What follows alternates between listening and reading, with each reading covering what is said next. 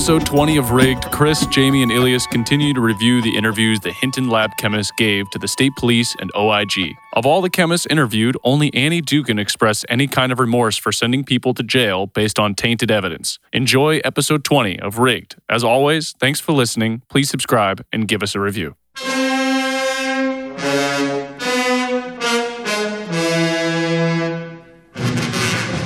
That is so I think when they go further into her interview with the OIG, or maybe it was one of the other chemists, it turns out Dookhan was saying that she had access to a federal grant and got training, and then someone else was like, "Oh, can I do that too?" And she was like, "No."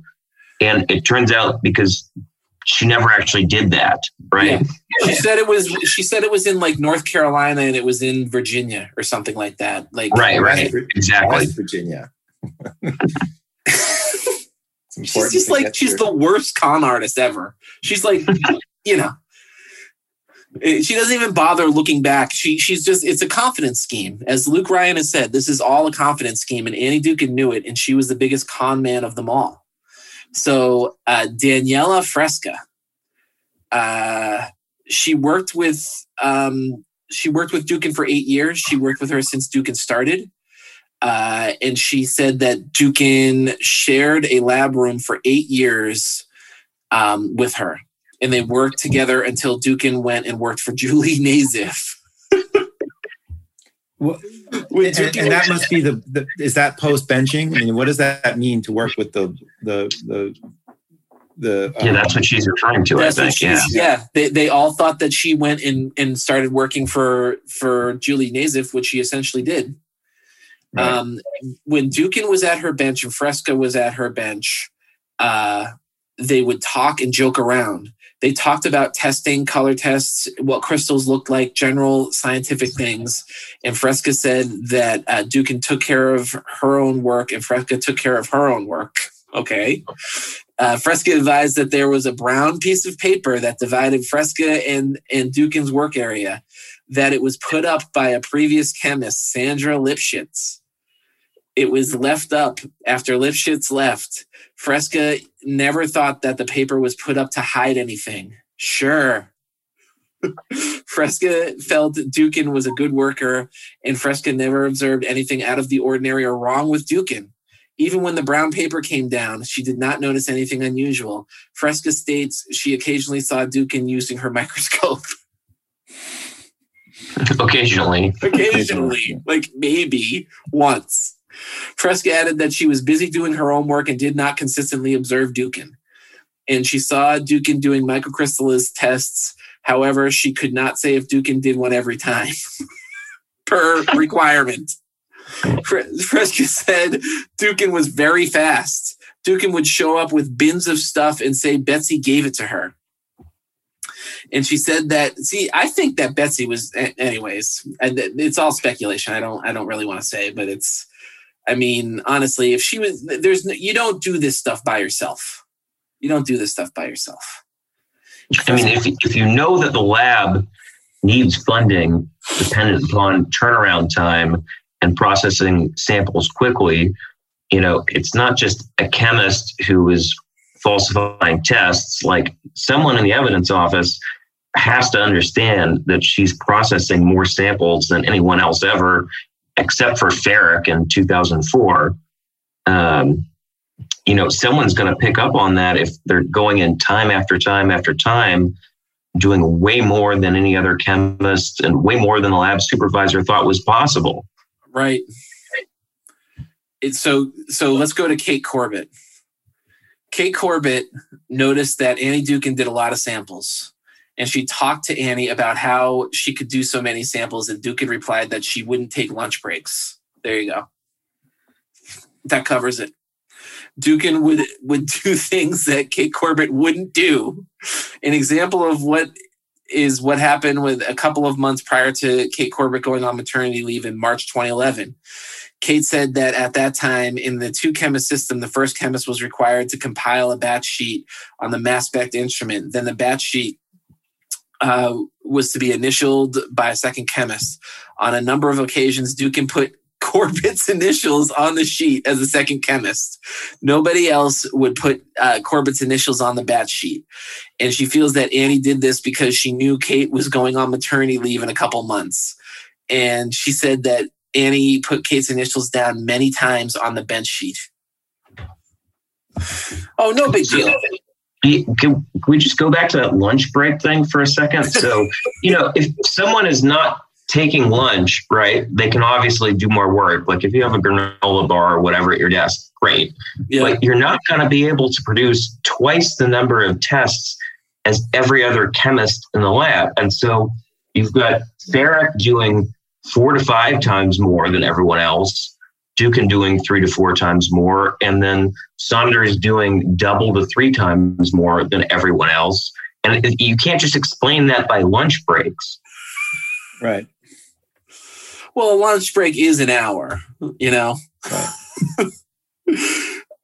So Kate, you can't just like fit an extra month in there, right? I know. It's not a month's worth of time. So a lunch break is 1 hour or maybe a half an hour, but let's give them an hour. And so during a week, that's not even a full day. That's 5 hours for the week. Mm-hmm. So maybe everybody took 3-hour lunch breaks like they do in Europe. With the Fargois. Kate Corbett noticed that Annie Dukin did a lot of samples. And, actually, I already read that. Okay, so Corbett would not see the samples and did not set them up on the mass spec runs done by Annie. Kate would see the data when Annie put it on her desk to look at. Kate advised that it was all right for Annie to put her own run on the mass spec, but she would not have put Kate's initials down. It should have been Annie Dukin's initials only. Kate advised that Annie Dukin made it appear that she had permission to do more stuff in the lab than anybody else in the lab. She was able to look at Betsy O'Brien's computer to see the database and would look up information on Betsy's database. Betsy said that she never let her do that. She told investigators she didn't train her. Like, how does the state police not go back to Betsy after Kate testified and was like, okay, what the hell? Why was she looking at we have people here saying that she was looking at your computer and you told us that she wasn't trained to do it. What strikes me as funny at the moment, I never thought of this before, but like, why didn't Kate Corbett use her sociology degree, which is the study of human behavior, to figure out that something was amiss in the lab? For real. Anyway, sorry about that. And you know what? I've looked at a bunch of Kate's emails as well. I have a ton of her inbox, and she was also buddy with the cops too, with the DAs. They all these chemists celebrated whenever someone would take a plea deal, or or got convicted. They'd say, "Congratulations, this is awesome." It's pretty obvious what was going on. Yeah, I'm just reading straight from Wikipedia. Sociology is the study of human behavior. Sociology refers to social behavior, society, patterns of social relationships, social interaction, and culture that surrounds everyday life. So, if your focus in school was on that, wouldn't you realize how this person is lying to people every day, manipulating people? It's mind blowing. Well, I think she knew because her resume. So Kate never noticed any bad science or dry labbing by Annie. She was not in the room when Annie would do her work, and Kate was on maternity leave from March 2011 to September 2011. That is a long maternity leave. When Kate came back, Annie was not talking to anyone. Kate said that Annie was told was not allowed in the lab, in the mass spec area, or be allowed to pull data for discovery, even though she was doing all of those things. On the contrary, Kate stated she would see Annie doing all of those things.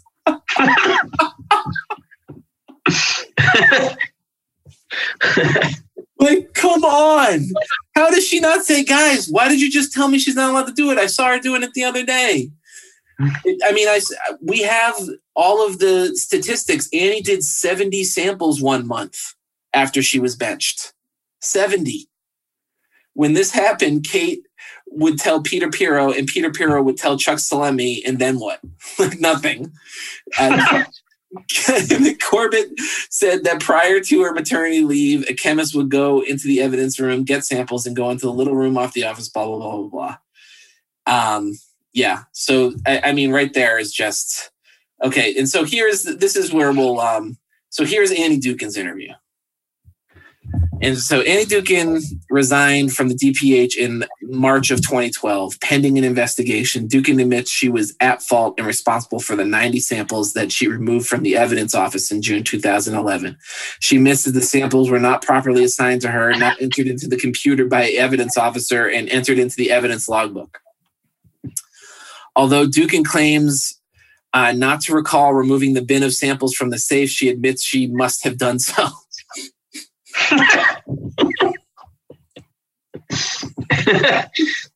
That is the single dumbest statement I've ever seen in my life. It was either that or a ghost or something. I don't know. See, maybe it was haunted. Maybe the lab was haunted. No one's ever done a paranormal investigation into the Hinton lab. She admits, so as it is the only logical explanation. There you go, Annie.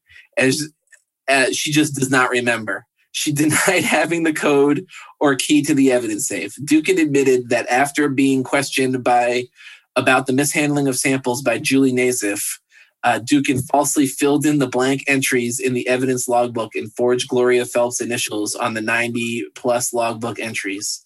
She stated that this was the only time she ever took samples improperly from the evidence, besides the May breach office, or falsified the logbook. Yeah, right. Dookhan was shown a copy of the evidence logbook for the date in question, and she identified the entry that she made and forged. Dookhan initialed the entries on the sheet she had falsified. Dookhan was asked about her tune reports. A tune report shows that the mass spec is functioning correctly. Dookhan was asked if she ever forged Nicole Medina's initials on any of those reports. Initially, she denied falsifying any tune reports and or assigning Nicole Medina's initials on them. Dookhan was then shown a falsified and forged tune report from June 10th of 2011, and she stated, "I screwed up. It's my fault. I was not paying attention." When asked to explain, Dookhan then admitted to forging the initials deliberately. When asked why she did this, Dookhan stated, "There was no one available. No one has the time. I wanted to get the work done." Dookhan initialed the sheet we showed to memorialize blah, blah. Let me just pause there. Yeah. You can't get the work done unless you tune and calibrate the machine, right? Right. Or unless you don't use the machine at all, you know? Dookhan was also asked about falsifying a quality control GCMS daily injector report. This procedure is to analyze a known amount of samples of drugs to determine if the GCMS is in proper working condition. A report is generated with the results and evaluated and signed off by a chemist as accepting the results. Initially, Dookhan stated that she would not do that because there was no backup for those reports. When she was shown a report from May 12th of 2011, she stated, "I got the work done, but not properly. I didn't follow the procedures, and that was wrong." Dookhan admitted that the data she recorded on the report of May 12th, 2011 was false and did not coincide with the data recorded from the instrument. Dookhan stated that at some point, Betsy O'Brien asked her to help out in the evidence office. Oh my God. Oh my God. Dookhan, Betsy, again, lying to investigators, no big deal. As long as you're involved in a massive state cover-up. Dookhan was then given access to the evidence database. Oh my God. She routinely looked up data for assistant attorney, district attorneys who would call her directly, bypassing the proper protocol of going through the evidence office. She stated, so who gives a shit about the June breach? Like they're asking for her this stuff all the time, and she's working in the evidence office. She stated that this was her fault and she should have directed the ADAs to the office. It's of course not the ADA's fault. Like When Dukin was removed from the lab, duties followed the was removed from lab duties following the June 2011 incident with the samples. She stated directing the ADAs to follow the proper procedure by sending a form to the evidence office. Oh, by the way, she did this to Papa Christos at the end of June, and Papa Christos asked, quote, "Are you mad at me?"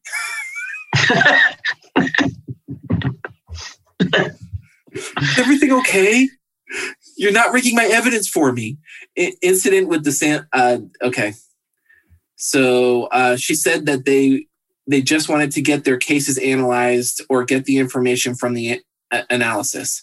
Dukin advised that after being removed from the lab, she disobeyed orders and on occasion still looked up data. She stated her doing that was, quote, wrong. What did you say about the Turks? What was that, Ilias? Oh, that was the Salt Bay thing. Going back to Salt Bay. Initially, Dukin denied doing anything improper in regards to her analyzing drug samples. And initially, she claimed that she performed a cocaine crystal test on every cocaine sample. And then Dukin stated that she would never falsify because it's someone's life on the line. See? Which is relevant to the Salt Bay thing, you know. No crystals. GCMS said it might be cocaine. All right, sprinkle some crystals on there. They were all set. It's like holding it up here and oh my God. She was asked about dry labbing and if she ever done that. Dukin asked us what we thought dry labbing was. We advised, what is dry labbing? You tell me.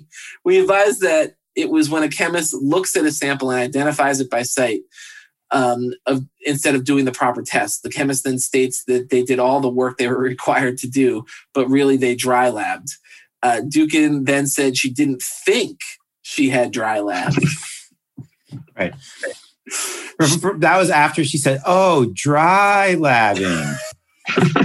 I thought you said something else. Oh, dry lab. Oh, okay. She was then confronted with the results of a recent BPD retest. This was a retest on a positive analysis for cocaine, which Dukin was the chemist on, that had come back as negative on a recent retest. We also explained to her that we had received information that there were other anomalies reported during the investigation, which indicated that she was not doing anything properly. Also, her number of samples analyzed were so high that she couldn't have performed all the required tests. She became sad, and a slight tear came to her eye, and she said, "I screwed up big time. I messed up. I messed up bad. It's my fault. I don't want the lab to get into trouble." Dukin then admitted to dry labbing. Dun, dun, dun, dun, dun. How many years does she say she did it for, by the way? She didn't. Yeah, they don't get into that. Dukin then explained that she would. Oh, go ahead. What were you saying? They forgot to ask that question. Yeah. That never came up. She just dry labbed. That was it. After she said, "I don't think I did." Dukin then explained that she would routinely secure a large amount of samples from evidence. She would then group them on her bench by the same suspected drug. Dukin would lay out a number of samples from various cases. She would separate suspect cocaine in one area, suspect heroin in another area, and so on. She would also set aside unknowns. Dukin would, according to her testimony, they were all unknowns. Dukin would identify the drug by the type of suspected drug that was checked off the control card. She then went on to explain that she would lay out about 25 samples of what she felt were the same type of drug. This is real chemistry here. Dukin would then actually test approximately 5 samples properly by her bench. She would then prepare all of her cocaine, heroines, and other vials for mass spec for all the samples. The samples that she did not properly test, she would label as the drug she suspected it of being. That was her process. Now, she's the second most productive chemist in the history of the lab. And she also was trained in part by the first most productive chemist in the history of the lab. And I'm just wondering, it's not an unfair inference to say that she probably learned it from Farag. Right. Right. And just to make the point super clear, because first of all, this is actually closer to the truth than probably anything else that anyone has said. Right. Because I do believe there was this sort of segregation of samples taking place. But if she had 25, what she thought were cocaine, because somebody said they were cocaine, right? So this is reversing the presumption of innocence here. She would test only 5 of them.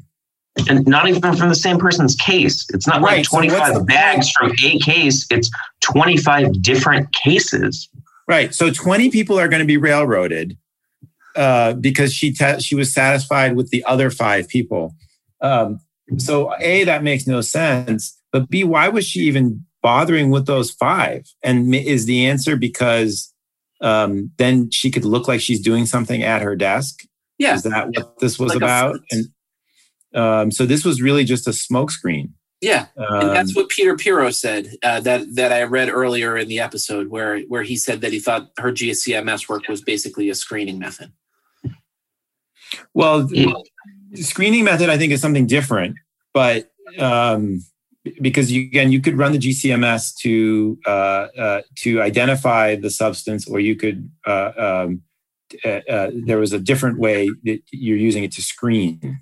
Right? Oh, okay, I see. I think there's some that's getting into chemistry and statistics, which I'm not equipped to discuss either. But at least at the bench testing, okay, this is like anyone can understand this. You take a little dropper, you drop some things. Does it change color? And you stick something on a slide. You do something. You look in the microscope. Do you see crystals? Right? Anybody could get that part. She's not doing it for the majority of the samples. So that's vast majority. Vast majority. So that's dry labbing. But now my question is, well, if you're not doing it for the vast majority, why are you doing it for any? And how do we even know that you're actually doing it? What are you doing? Are you copying the result? The little plus marks. Oh, cobalt something test. 2 little plus symbols, and then you take I picture having her stack of powder sheets, so she's like plus flip over. Well, it really tends to explain why all of her powder sheets are blank, right? She's just not doing the test for those 20 samples, right? So that's why when they're going back and reviewing her cases in response to discovery requests after she's benched, they're just blank, right? She's just not doing it. But isn't there testimony that at times there was confusion if the results were at odds, the GCMS results. So I guess if you were the secondary chemist and you just get negative, I guess you assume there's variance but you don't know. So the secondary chemist doesn't get the powder sheet. That stays with the primary chemist. What the secondary chemist gets is this little control card, which is an index card, and it says suspected cocaine or whatever. And so they generate all their tests and all their paperwork. And if they're incongruent, then it gets sent back. So the GCMS chemist is not going to know if the primary chemist never filled out the powder sheet and never did their work in the first place. Right. So one question I have, which no one has answered, and maybe you know the answer, but what happens if you get a sample from, let's say, BPD, and it's suspected for cocaine, and maybe the control card says that, and you do your spot test and you look on your microscope and it ain't cocaine? Or it's not, I don't know what the right phrase would be. It's not consistent with cocaine. It's not indicative of cocaine. What happens at that point? Is that the end? Is that show's over? No. They test City. I think they're supposed to run through the whole rest of the chemical reagent tests. So there are certain ones that show positive for cocaine. There are certain ones that, produce a certain color for an opioid or opiate. So I think if they got a powder sample and they thought it was one thing, it doesn't come up as that, they would just go down through the checklist of the other types of drugs it might be in correspondence or in connection with the chemical reagent tests. And, if you're just sending them off to the GCMS machines without doing any of that, you can come up with incongruent results. Right. But it just seems like the whole testimony about return to chemist doesn't make sense when you consider that the vast majority of these weren't even tested. And so what does that even mean to return to chemists? Because you're not really looking at what was done before, right? Possibly because nothing was done before. So why is that any different than just saying the result was negative? So it's confusing to me. I mean, the disconnect is that Dukin would only test 5 and maybe fill out paperwork for 5. The other 20, she would just write cocaine on the control card. There would be no actual record of what she was doing. So that's where they would see the difference. Okay. So still kind of interesting because there's talk about all kinds of paper audits of what she was doing. But if there was any semblance of an audit and she's not doing powder sheets for the vast majority of samples, that should have been picked up. And so this idea that her paperwork was all in order seems like it's not. I mean, if Pirro went over 2 years worth of her documents, he had to have found that. Yeah. Right. Like it's impossible that he didn't. It's impossible that he didn't. And I'll just say for the record that I don't actually believe, I think dry labbing is a little bit of a red herring because again, I don't think dry labbing turns negatives into positives. And so open vials that can be cross-contaminated could, intentional spiking and doctoring could, but dry labbing by itself probably does not. No. And in the case of my client, there was a powder sheet. So he would be this interesting guy where he's in the minority of samples that she actually did the powder test, supposedly. And then she did a standalone GC test, which I think is interesting. And maybe because she grouped his sample as one of the unknowns. Well, that's what we'll get into right now, actually. Yeah. So Duke, I'm willing to bet that she filled out the powder sheet after it got sent back to her, right? Like, bet you $100 that's what happened. Oh, that's a good point. Meaning, well, could you look at the? I mean, there's no timestamp on it. It's not electronic. It's not like they're putting it into a computer or taking a picture.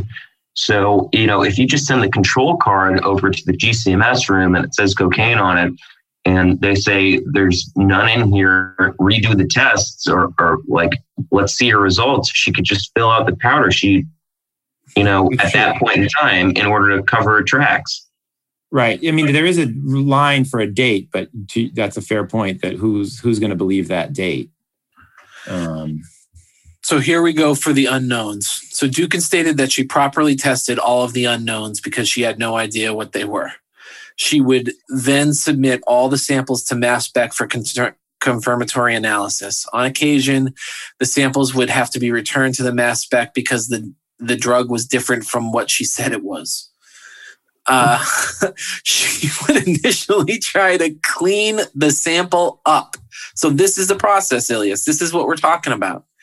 By making a more concentrated sample or using more of the sample. If that did not work, she would. So what is work? Like, what's she getting at? If that did not work, she would intentionally contaminate the sample by preparing a vial using a known drug from a completed test stored at her bench. She stated that she only contaminated samples a few times. I mean, what's the scariest thing? So she's talking about contaminating samples as a primary chemist, and the OIG report says that they found no evidence that she was contaminating other people's results when she was a GCMS chemist. But in previous episodes, we talked about this email where the OIG's expert said, this looks like a case where the GCMS chemist purposely helped the sample along, quote unquote, in order to turn it from negative to positive. And she's the GCMS chemist. And the case is from 2004, right? Right when she started working.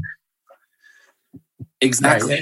Right. And so that doesn't cover only a few times. That's right. A process. And she's been doing it the whole time she was there, and not just in the way that she's describing, also in other people's cases. But why would she do it, and where did she learn to do that?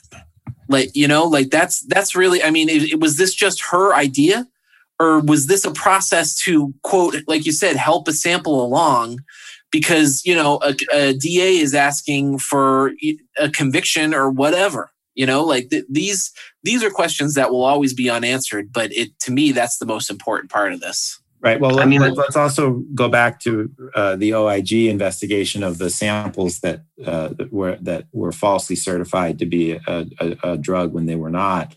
Dukin was not involved in every single one of those samples. In fact, right.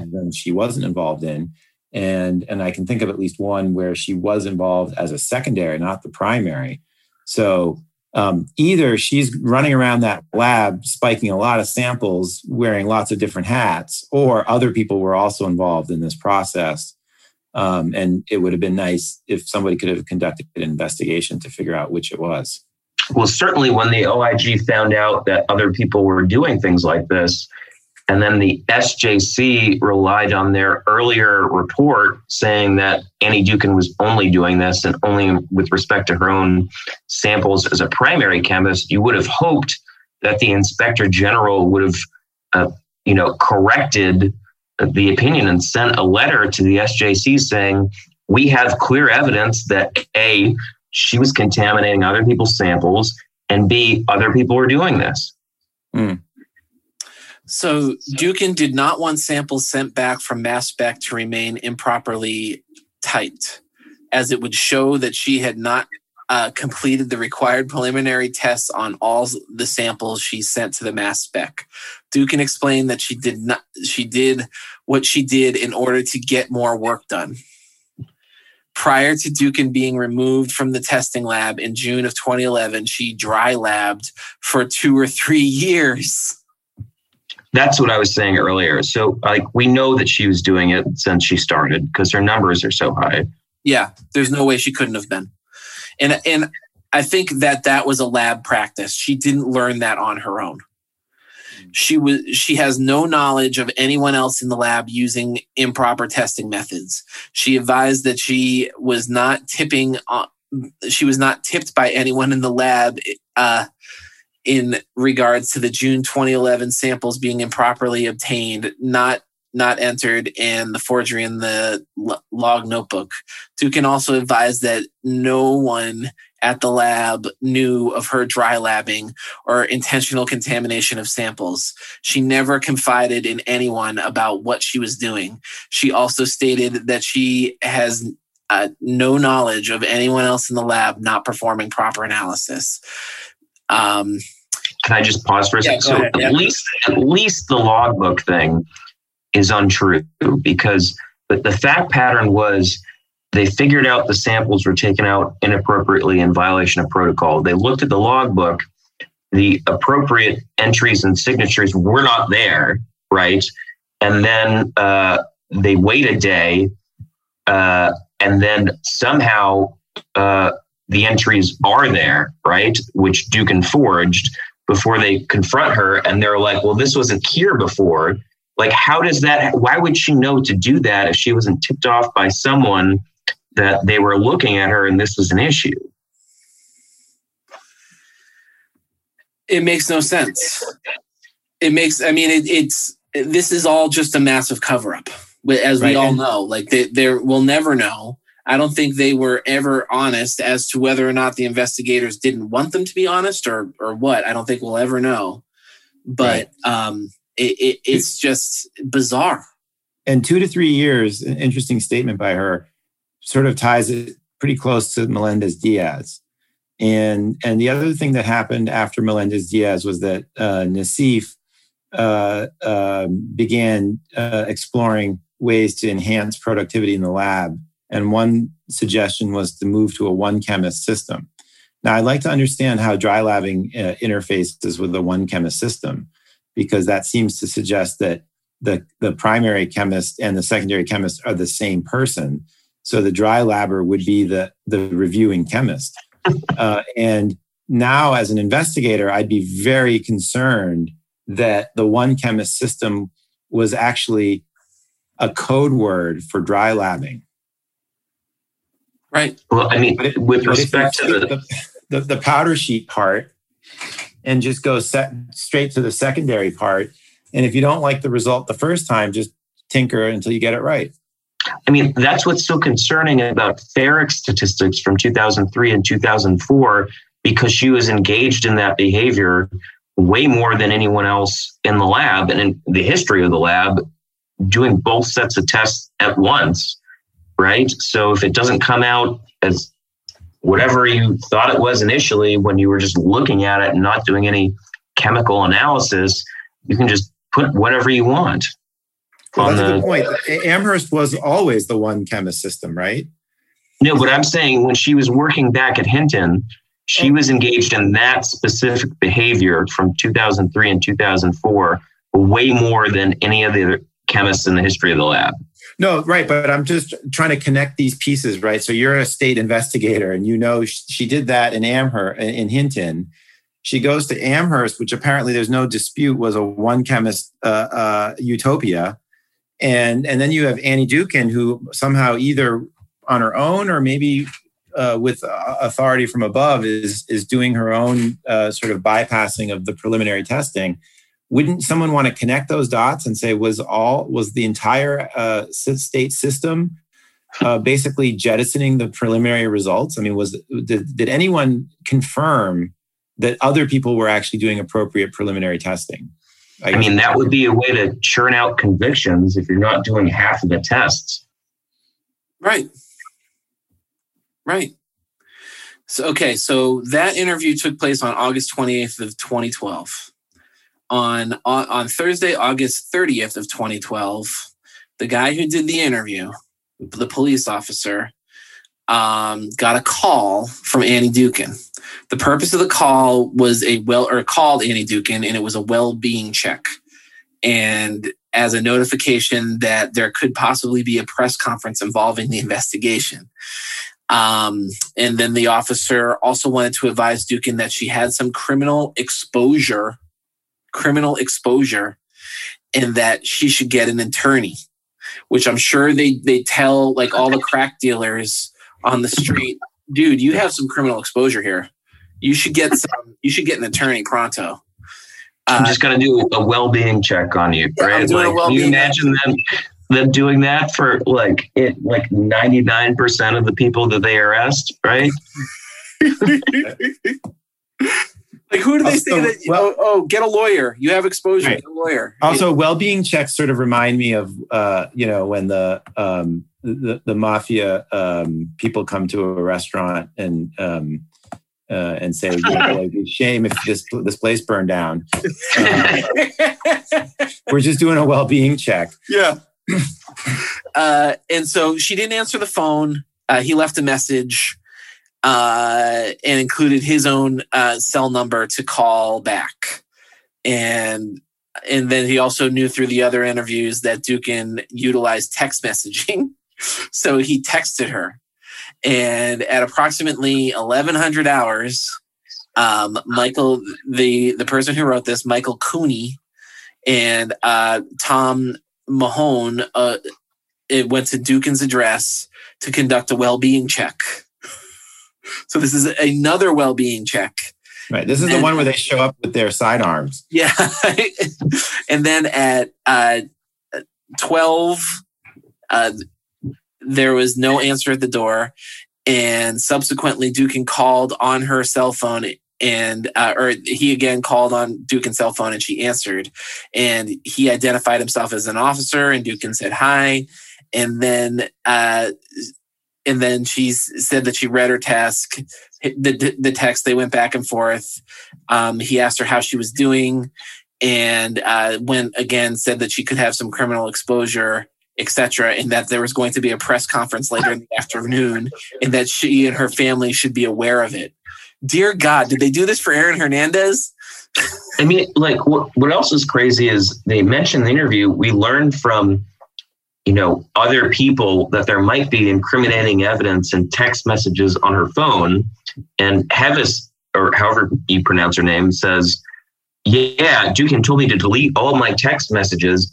What's interesting is the defense bar never got those text messages, and it's unclear if the Mass State Police ever tried to retrieve them, right? So like if you're in an investigation and you've got, one potential co-defendant or suspect saying like, the lead suspect told me to delete all of my messages. It's not like I've never seen a case where that happens and the police were like, all right, we're not going to look at your phone. Like, we're not going to try and gather that as evidence, They didn't say what the end of that was. They didn't say if she actually did delete her texts. Right. Did she delete any of her stuff? Like, what were the texts? Like, what were the texts? Like, why did she do that? Like, they didn't ask her why she thought, well, it makes no sense. It's crazy. They just bring up crazy stuff and then never follow through in it. They keep doing it. And then so he again said, okay, so they told Dukin that they would not give her name out to the press, but that she should be prepared as reporters have a way of learning the information. Oh my. She then told me that the agreement she had with DPH was when she resigned was that her name would not be given out. I told her that we would not give her name and neither would the DPH, but she should be aware that reporters might come around her house. So how do you have an agreement with the Department of Public Health to not provide a rogue chemist's name to defendants? Right.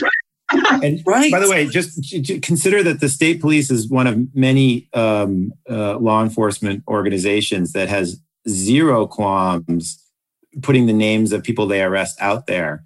And thanks to Facebook, they actually, many departments around the country actually have mocking social media posts of the people they arrest, referring to them as stupid and look at how dumb this person was, et cetera.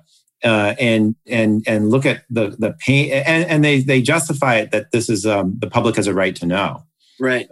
Public safety, and yet they're taking great pains not to reveal her name as they do umpteen well-being checks on her. So it sort of suggests that there are maybe two channels of criminal justice, one that I knew about and one that I didn't know about, that looks very different. Look at what whatever anyone thinks about Aaron Hernandez, when he was after he was charged, or they laid out their entire case for everything that he did to the public in a huge press conference. Like, not only did they give his name, they did everything before he ever went to trial.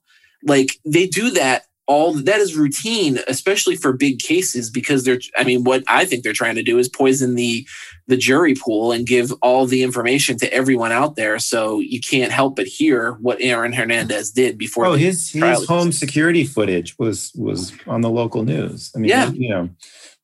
So I advised that Duke. It just depends on who you are, I guess. And then so the cop advised that Dukin that she should get an attorney and then consult with the attorney. She said she didn't know any attorneys and that she didn't have any money. I advised her that some attorneys will meet with her for a free initial consultation. She said she understood. I don't know how many thousands of police reports I've read, but that's never how it goes, right? It's just like I advised the defendant or the suspect of his Miranda rights, and it doesn't also say you should get an attorney. Here's how you can get one for free, right? Yeah. Here's what you should do to get an attorney. She said she understood and would get back to me. Oh my God, this is ridiculous. I told her that if she got a lawyer, to give the lawyer my number and I would talk to the attorney. What? Well, that's actually okay. Like, if you are represented by someone, they shouldn't be contacting the person directly.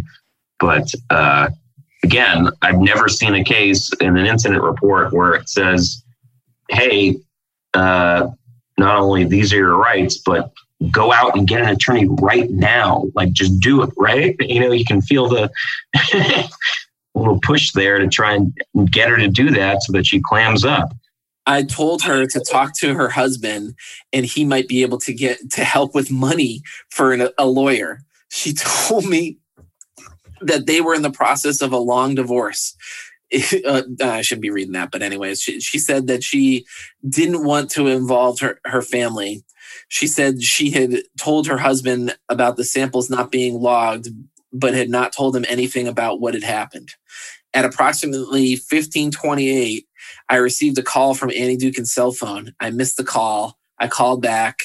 Dukin answered, and I was advised that she was not at her home, or Dukin's husband answered and said that she wasn't there, but that she had been told that there was news and that the news media was at her house. She asked why the news media was digging so hard.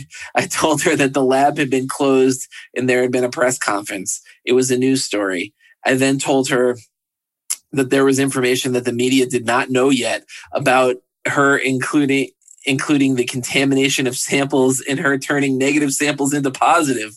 I told her the media does not know the details and will encourage them to try to get them.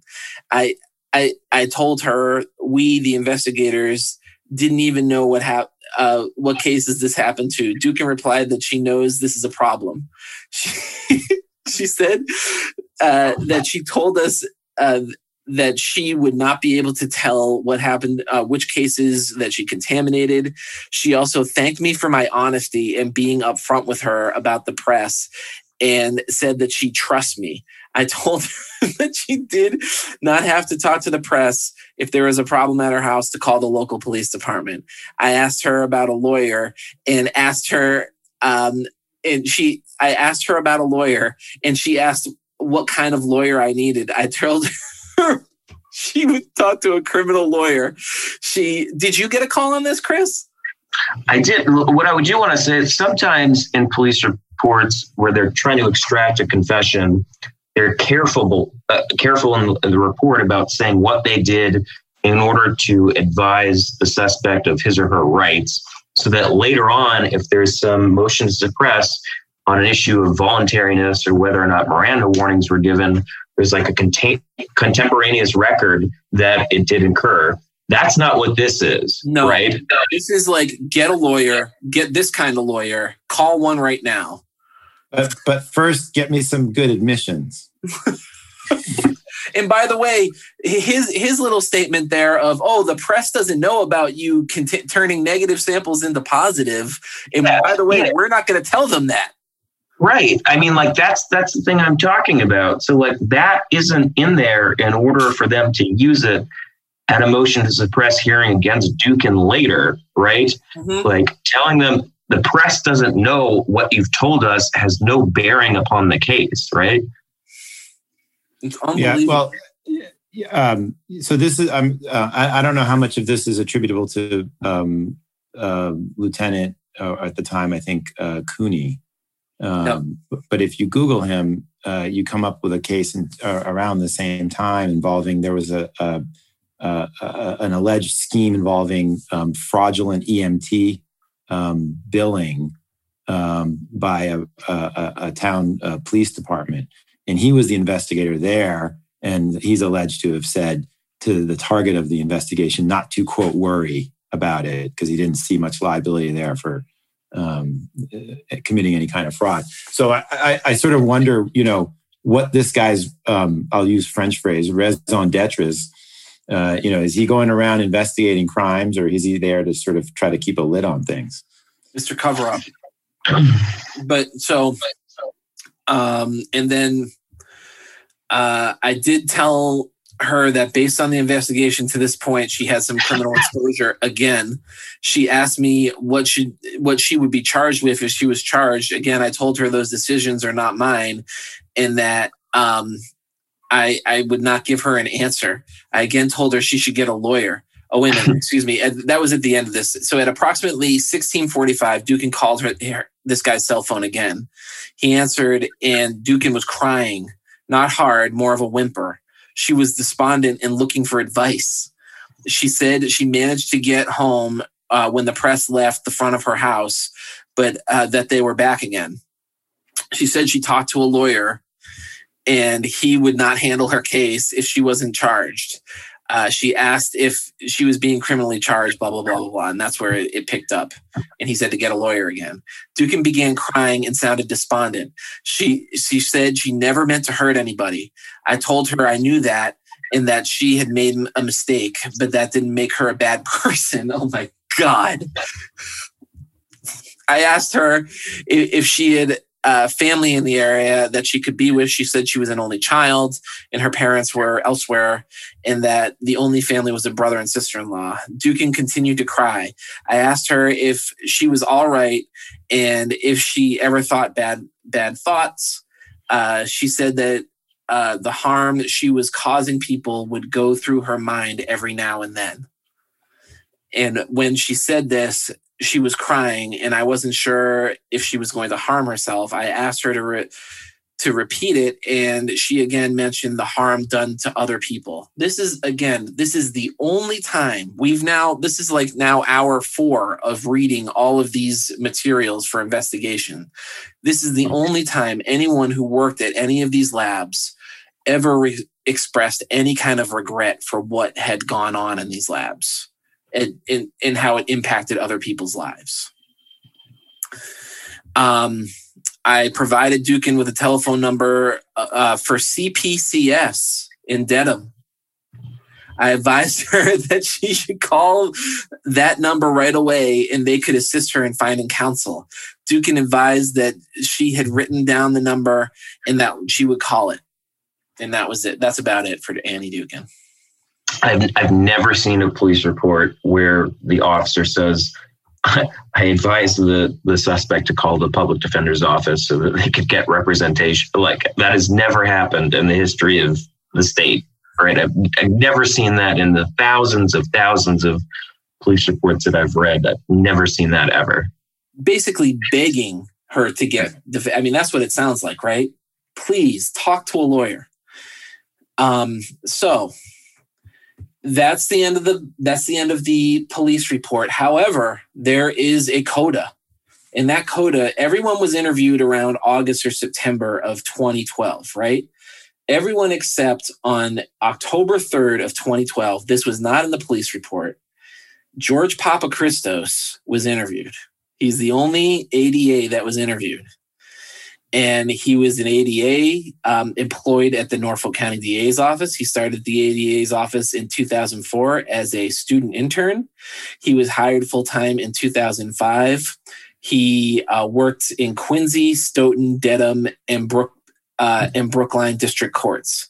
He returned to Dedham for a second stint in approximately 2006. He began supervising at Dedham District Court and also started to prosecute motor vehicle cases out of Superior Court. He was assigned to Superior Court full-time in 2007. In Superior Court, he was assigned to general crimes, which he said were major felonies such as, assault and battery, homicide, assault with intent to murder, and drug cases. Papachristos stated that he dealt primarily with the DPH lab on drug-related prosecutions, as most of his cases were from local police departments. He did have some state police cases, but they were prior to Melendez-Diaz, and all he needed at the time were drug certificates.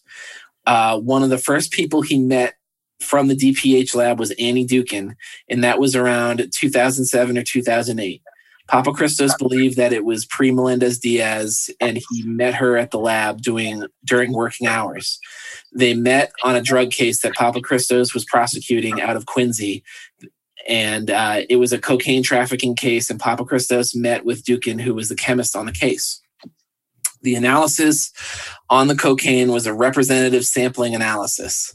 Papachristos was new to the type of analysis, so he met with the chemist to get an understanding of what that was. He did not have a clear understanding at the time as to what a representative analysis was or the math involved. They met so Papachristos could prep chemist Dukin in his case for possible testimony. Dukin also sent Papachristos a couple of sample cases where representative sampling was done in the admissibility of some. Oh, wow. Why is a chemist doing that? Dukin did not testify at the trial, and the case ultimately pled out.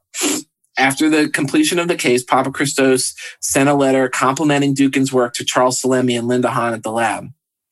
Prior to sending the letter, Papachristos asked Dukin who he should send the letter to. Dukin advised him that her boss was Charles Salemi, but he wouldn't care, so he should send the letter to Linda Hahn. Papachristos would send letters of recognition and appreciation on a regular basis, thanking people for their hard work and dedication on cases that he prosecuted.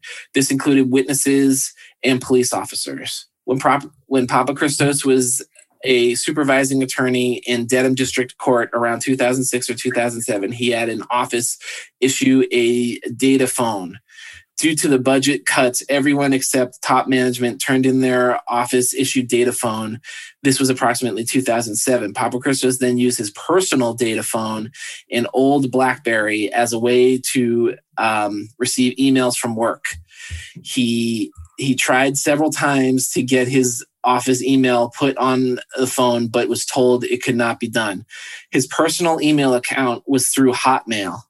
He would use Hotmail account when he wasn't at his computer on nights and weekends. Papachristos said that he is a very hard worker and would work numerous nights and weekends with no compensation.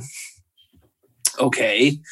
Papachristos would use his Hotmail account to contact defense attorneys, police officers, and people at the lab, including Annie Dookhan.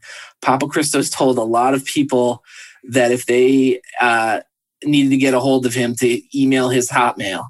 So he had, apparently they're looking into this because he had a lot of emails with Dookhan from his personal email account. Papachristos stated that he received an office-issued data phone towards the end of 2011, and that there were still a few people he still had on his Hotmail account saved to contact him. And then he said that other than one case lawyer, he never had occasion to meet with Annie Dookhan, and he was never subpoenaed on any chemist, including Dookhan, for a drug case.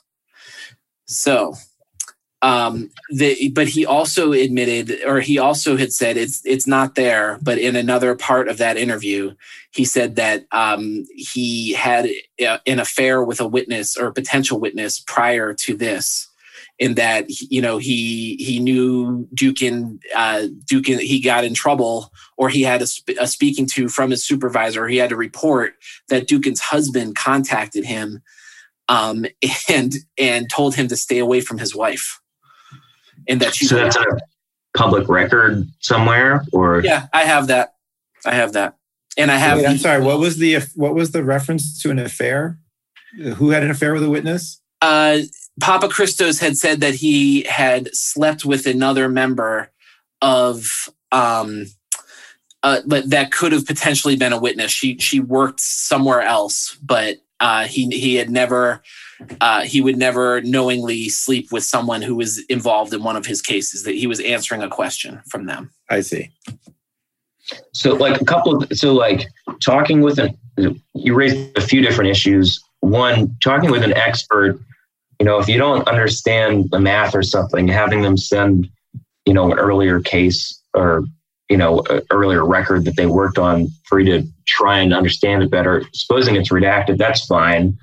Also, a lot of public, you know, people working for the government do work on weekends, right? Like we sort of scoffed at that a little bit, but I know a lot of prosecutors and defense attorneys who do that. What really bothered me, aside from this last affair thing that you brought up, was, you know, sending a letter to Linda Hahn regarding, you know, how good Dookhan was as a witness. I've never heard anything like that before. Right. So like that wasn't her boss. That wasn't her boss's boss. That was the head of the whole building. Right. So that strikes me as entirely peculiar. Right. And then when you look at the emails between those two, I'm sorry, like it's ridiculous to think that there wasn't anything going on. It's ridiculous to think that. Here's the rest of the, hold on. I just Googled the rest of the interview. Here's the Hotmail. Okay, so Papachristos, when Papachristos needed a discovery package, he would email a chemist on the CERT directly. He recalled emailing Nicole Medina, Michael Lawler, and Dookhan for discovery packets. He advised that weren't they supposed to go to the Evans office? He advised that there was not a lot of defense attorneys looking for discovery packets, so he didn't have to do that very often. Papachristos said that the first time he was made aware that he was to call the evidence office at the lab and not the individual chemist was approximately May or June of 2012. That's not true. It was 2011 when Dukin said that right after the June breach, but he may just have got his date script mixed up. Michael Lawler from the lab had contacted him, advising him that any further requests should go through the evidence office. Dukin had told him that a year prior. And then Papachristos advised that certs would normally come from the police. He is not sure if he ever asked the lab for a cert. Papachristos said that he never had a case that he needed to call the lab to get an analyzation done in a rush. If someone at the office needed a cert for grand jury and needed a rush on it, they would go to the ADAs that was authorized to send such a request. A fax would be sent to Shirley at the lab with the request. Papachristos never met Annie Dukin outside of work. The only time he met her was at the lab that one time prepping for the case. He advised that he and Dukin had gotten friendly in a work-related sort of way. He felt she was a hard worker and a good person who was always looking to help out in work-related matters. There were times when the two of them would vent about work, she to him and he to her.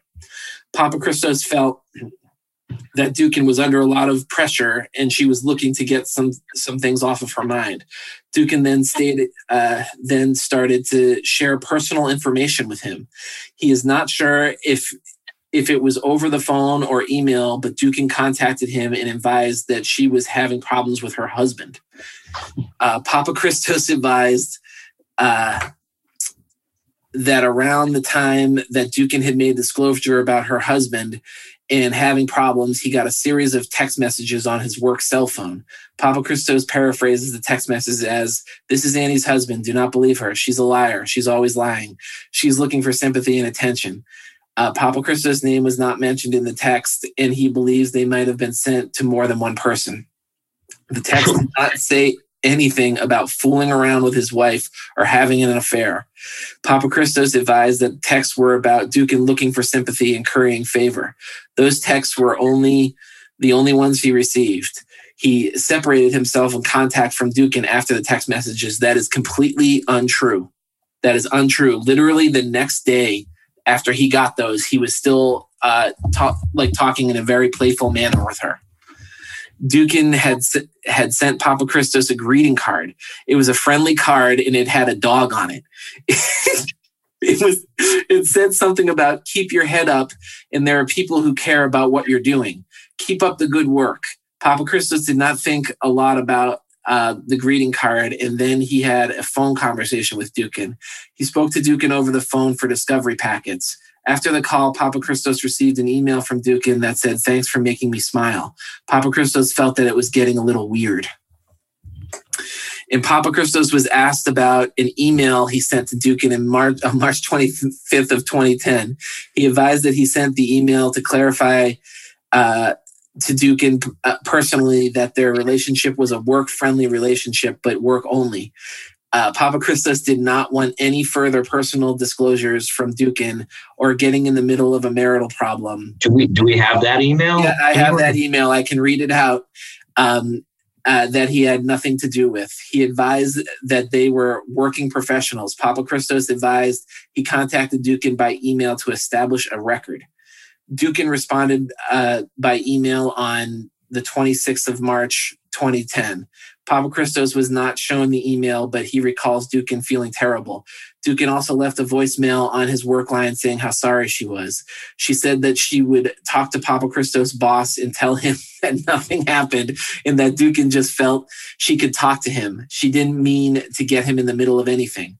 On February 1st, 2012, the DA's office was notified by letter that the DPH lab, there was something wrong with the chemist. On February 21st, 2012, the DA's office learned through the DPH that Dukin had breached protocol of samples.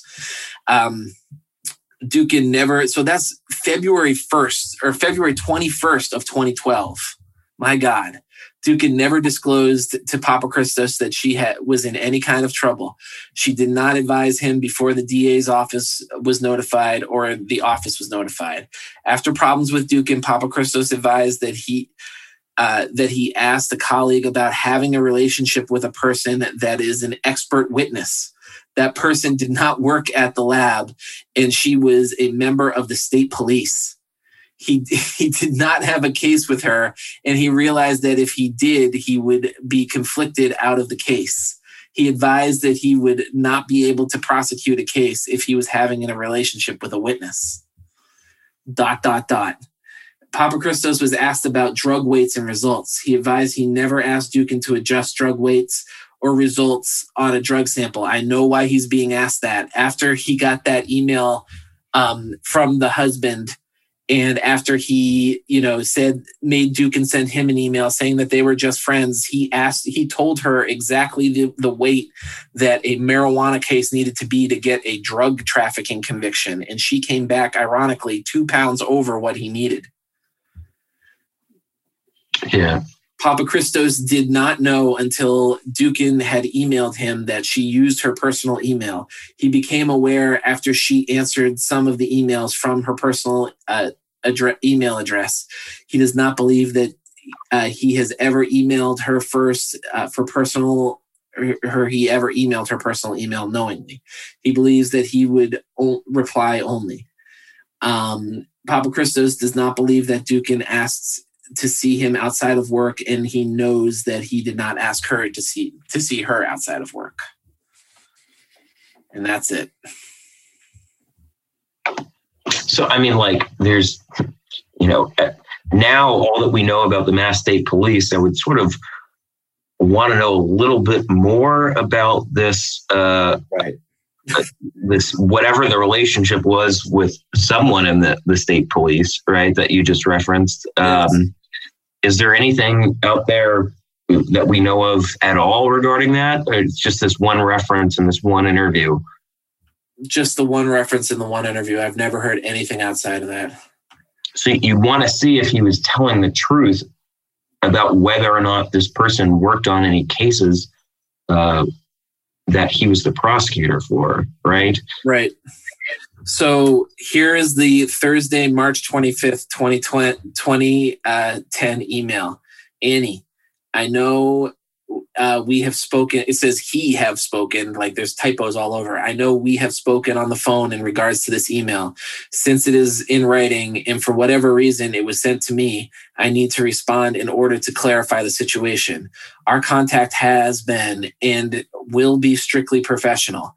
It is necessary for a successful prosecution of these drug cases. I have never initiated contact in a personal nature, nor do I intend to. I know you have stated in voicemail as well as a cellular phone conversation on 3/25/10 that this email was sent in regards to seeing whether someone is hacking into your email system. That, oh my God. So it doesn't seem like he's writing this in anticipation of litigation at all, right? No. Right. This is just a personal convo between two besties. And for whatever reason, it was sent to me. I do not know anything about your family situation, nor is it something that is discussed in our conversations. I need you to clarify this by responding to this email because as it stands, the email that was sent to me from whoever leaves an impression or indicates that I have attempted to have or have something more than a strictly professional working relationship. I am not, nor do I know why I was sent this email, or whether I am in the middle of possible marital discourse, but I do not want to be. I am very committed to my job and have been since day one. I do not get involved personally with a potential witness or actual witness. Except for when I do. Except for the state police woman. Anyways, I need you to respond in writing confirming that I have what I have stated and what you have stated in the voicemail as well as cellular conversations, that the statement within the email are accurate and have no truth or bearing in my knowledge or involvement in your personal life. I thought this important to send to you after I was able to view the email. Sincerely, George Papachristos. So that's a new one. Dude, that's totally normal. Right. I've heard of people disclaiming. I've heard of people disclaiming messages because they say that they regret by saying their phone was hacked, right? That's like pretty standard that you regret a tweet. You say your phone was hacked or your account was hacked. But this is a new one. This is, that email, the one that I sent to see if someone else is hacking into my account. That was just a sort of a test, right? Yeah. That everything you know about me is a lie. Okay, Friday, March 26, 2010. Hi, George. From Annie to George. Hi, George. Our relationship has been strictly professional and will continue to be conducted in a professional manner. The integrity and prosecution of my case depends on maintaining only a working relationship with you. Why does she give a shit about her case? Like you, I have committed and dedicated myself to my job and work incredibly hard to maintain the utmost integrity and professionalism with all of my cases, except for the ones that I spike. Except for when I don't, right? Yeah. It is my responsibility to assure that all the chemists are following the policies and procedures accurately and maintain the quality control assurance of the lab. Dear God, how delusional. It is an enormous responsibility that I take very seriously. Oh my God. My colleagues call me Superwoman and say that I do too much at the lab and everyone else in general. I am not a workaholic, but it is just in my nature to assist in any way possible. My professional life and my personal life are two completely different entities. Once I am at work or dealing with work-related issues, it is strictly business. As for my personal life, it will be dealt with outside of the work environment and have no bearing on my cases. I always have and always will continue to separate those two lifestyles. As I iterated above, our working relationship is strictly professional and has never been anything other than business. Sincerely, Annie.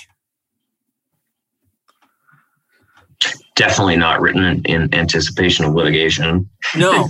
Okay, and so that was on March 26th, right?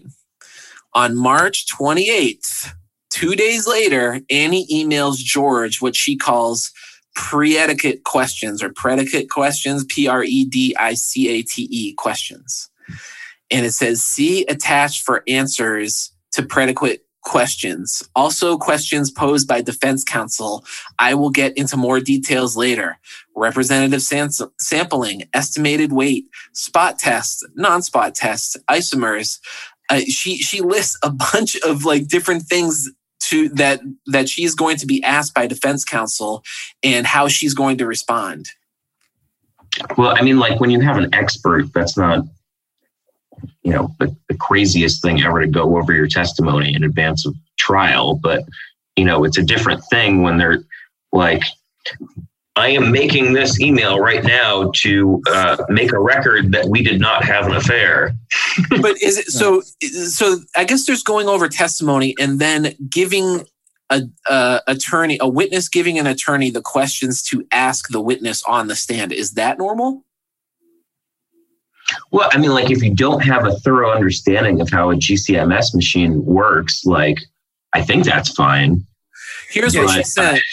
What is your name and how are you employed? How long have you been with the lab? What is your current position? Any experience with any other drug labs?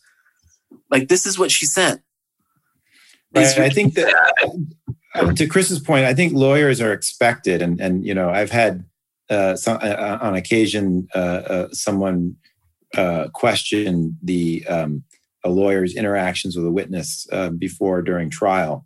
And judges expect and appreciate that a good lawyer will actually know what the witness is going to say in advance. So I agree. I think there's nothing wrong with that. But there is a line that you can't cross, and that would be the line where you suborn testimony that is incorrect. And so I think that here submitting questions to ask would be fine, unless you had reason to believe or you knew the witness wanted you to ask these questions just so that you could get an inaccurate response. So right. I think that this is sort of just really raising the question of what did any DA know about Annie Dookhan or this lab prior to the May and June breach. And so I think this would be interesting because now you have another mode of interaction. And this has been your point, Jamie, and you've been pretty consistent on this, that there shouldn't be a lot of interaction other than what's legitimate, of course, between prosecutors and lab witnesses. And I think there was no real investigation into the quality or the net effect of those interactions, given what we later learned. Right. Like one of the things that made me worried in that list of questions that you just went over, she talks about isomers. So that has to do with the cocaine microcrystalline test, which, as we've discussed ad nauseum, you have to look through the microscope.